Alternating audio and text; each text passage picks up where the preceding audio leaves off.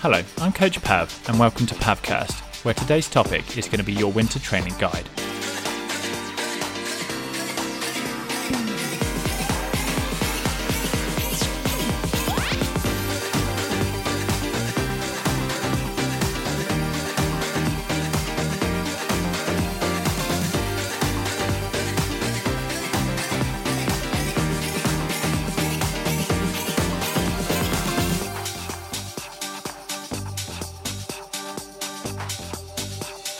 As the nights grow longer and the weather even colder, you'd be forgiven for thinking long and hard about how you'll get through your winter's training and make the most of this excellent opportunity for cycling performance improvements before your goals for the following year.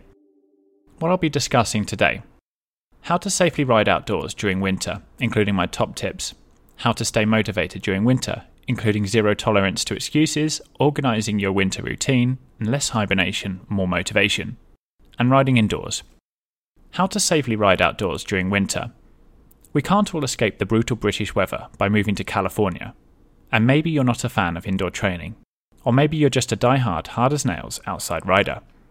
Whatever the reason, here are my top 10 tips for riding in the cold. These are available on my website at coachpav.com for those of you listening on my podcast. Put on multiple layers. Take with you spare layers like a rain jacket even if it's not raining. A pair of overshoes that insulate and keep your feet dry, and double up on socks. A quality pair of gloves. Consider 2 layers here too. Use a buff or mask to keep your face protected. Take money, your phone, and anything you might need if you get stranded, noting that I have an excellent checklist again on my website, coachpav.com. Be sensible with your route. Prep your bike for winter riding. Make sure you are visible with bright and charged lights. Consider warming up your body indoors first. How to stay motivated during winter. Your mentality affects your cycling performance, but it can be incredibly challenging to even consider training during winter when, typically, you have a massive amount of time between now and your actual events or goals. Ultimately, winter training can feel like a bit of a slog, even inside, but put the hours in over the chillier months and come the summer, you'll be putting in your best performances on your bike. Zero tolerance to excuses. We have all made our excuses at least once. Wintertime can be really tough. For most, it's easier to curl up and watch TV than it is jumping on the bike, even if the bike is inside. Try to find excuses to go out and ride instead. Focusing on your goals is a great way to increasing motivation to train, even if said goals are several months away. We all love an epic story too. Hitting the bike in some of the worst conditions creates some of the best stories. Just remember to stay safe at all times. Organise your winter routine.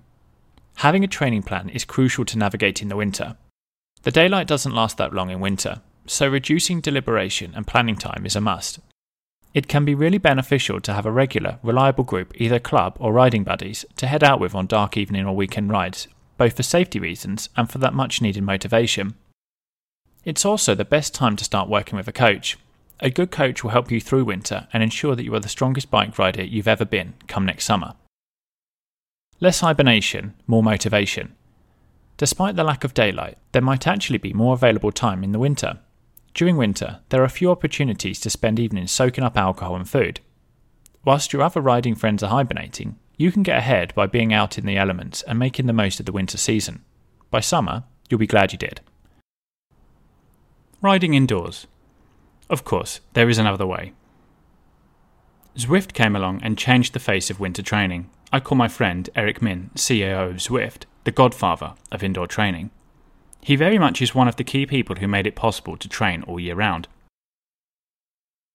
Whether training indoors appeals to you because you can't stand the winter weather, or you're using it to supplement your outdoor riding, there are some strong benefits to being inside. Intervals and training specifically to target power or heart rate is considerably easier, and you tend to get more quality training from inside sessions, where you are constantly pedaling. Of course, it is also far safer, not just from the adverse weather, but from road traffic and obstructions. Summarising what we've learnt today. Regardless of what you do this winter, just ensure you do something. While I'm not necessarily a fan of the saying winter miles mean summer smiles, as it places an emphasis on training for more winter miles versus quality cycling training time, I would recommend getting serious with your training as early as possible. No one ever turns up at their event thinking they did too much training. They only ever turn up thinking they did too little. So thank you for listening to my podcast episode on how to maximise your winter training.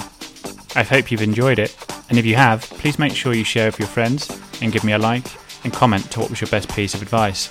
My name is Coach Pav, and you've been listening to Pavcast. Have an awesome day.